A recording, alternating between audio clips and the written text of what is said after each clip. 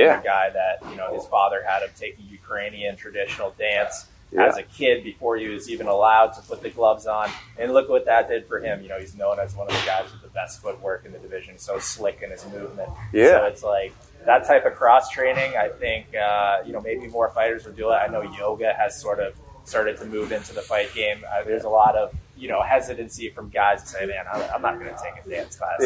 But now as guys start to realize that cross training can really benefit them in the ring, it's kind of interesting to hear from you. You know? And anything you can do as a boxer to help you, to make you better, like, do it. You know what I'm saying? And I think also, like, you can tell when people pick up the jump rope for the first time, you know, you slowly get to train into that rhythm.